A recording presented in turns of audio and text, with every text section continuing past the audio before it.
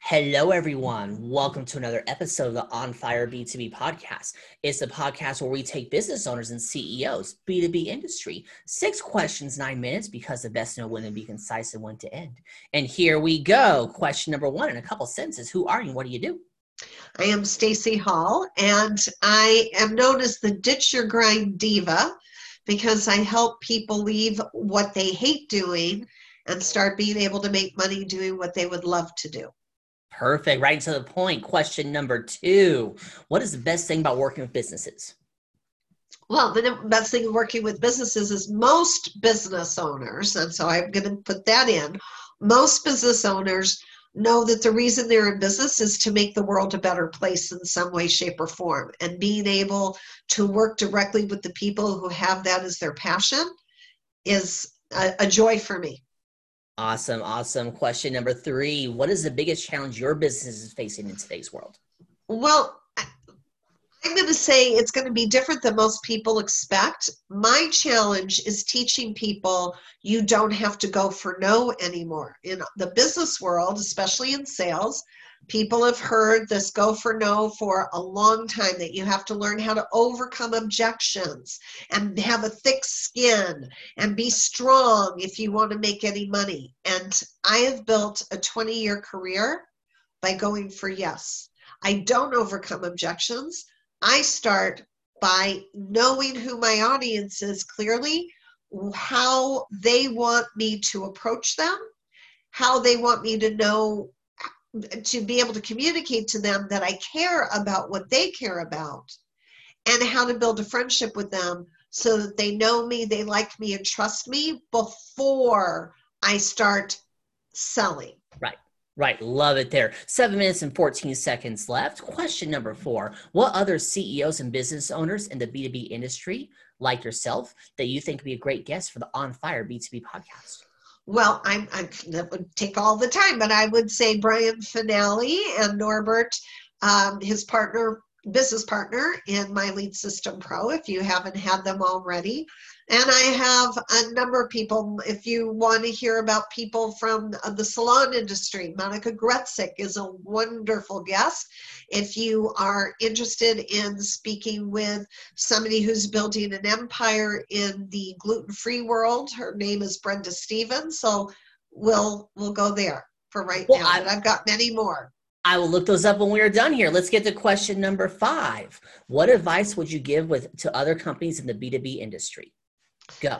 Well, the advice is this: stop thinking about yourself and the difference you want to make in the world. Start thinking about the audience that you want to make that difference for. Think about what problems they have right now that you actually have the solutions to. And speak in terms that let them know you have solutions, not products. Because nobody needs another product in this world, but everybody needs a solution to the problems that they're thinking about. Nobody woke up this morning and said, oh, I have to go buy something, unless they have an absolute need for it right now. But most businesses start out thinking that we all woke up thinking we need their product, and that is not true. We wake up thinking, how am I going to deal with this problem in my life today? Right. So start talking to people about the problems in their lives and then how you can solve them.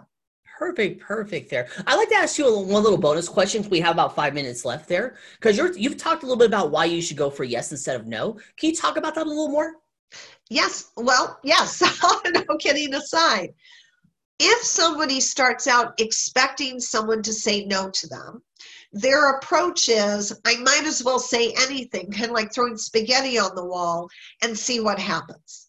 If somebody thinks about going for the yes, what's in their mind is, what is something that somebody would want to say yes to me about?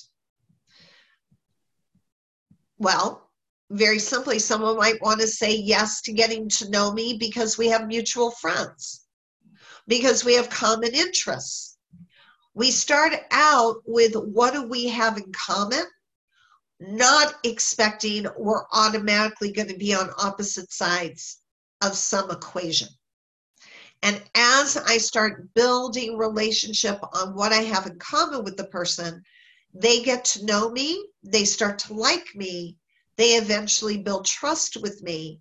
And as in any relationship, once there's trust, whatever that person says, whatever I would now say to this person, if they trust me, they're going to give more credibility to.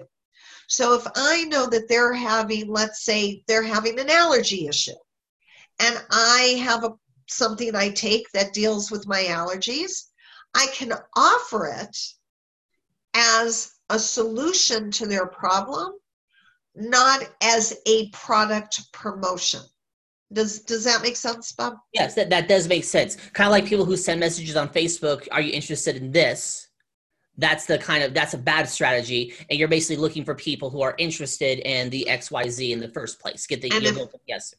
Right before this call, honest truth, got tagged in somebody's post about their weight loss program. One, I haven't heard from this person in more than a year. Two, never asked me if they could tag me. Three, it's an absolute promotion that really would have been better off created as an event announcement, in which case they could have legitimately invited me to check out the event. Mm-hmm. So I wrote the person and I said, are you aware that what you just did is called spamming?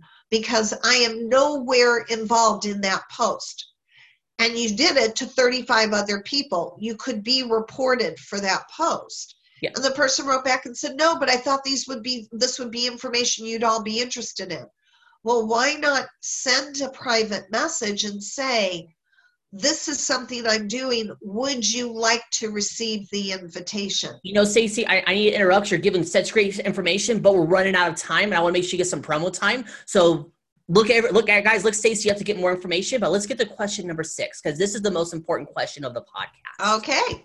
Tell me about your first sale. My first sale was actually when I ditched my 9-to-5 job to go out on my own. And I spent 6 months preparing how I would create myself as an independent contractor to that job so that I'd have income coming in while I attracted other entrepreneurial clients, which is what I really wanted to do. And that's how I got it. I went in with a well-crafted proposal and said, you need to fire me because you're paying me too much money, but I will still do this for you as an independent contractor. My boss thought it was the smartest proposal he had ever seen. And I made him a hero. I love it there. Stacey, you have 1 minute and 10 seconds left. Promo time. Ask me a question. Talk about the weather, or since the best know when to be concise and when to end, we end early. Go. Okay, well, the way to get more free tips from me is to go to my website, which is successwithstaceyhall.com. And the hardest part about that is remembering that Stacey has an EY, not just a Y, so successwithstaceyhall.com. And the question I want to ask you, Bob, is that the only hat you have, or do you have a whole closet full of hats? I have about 20 of them, but I realize this is the best hat on camera because all the other ones are like fancy and everything, but this one looks the best on camera. So this has become my podcast hat. Okay, so that's Bob's podcast hat. Great. It is my podcast hat, and you pulled it off. 6 questions, 9 minutes, because the best know when to be concise and when to end. Website, say it for me. Successwithstaceyhall.com. It's in the description there. Stacey, thank you so much for being on. Tip of the hat. Thank you. That went to you. Thank you. You're welcome. And for everyone else watching or listening, make sure you check out more episodes of the On Fire B2B podcast. My name is Bob Clark. Y'all have a wonderful day. Talk to you later. Bye.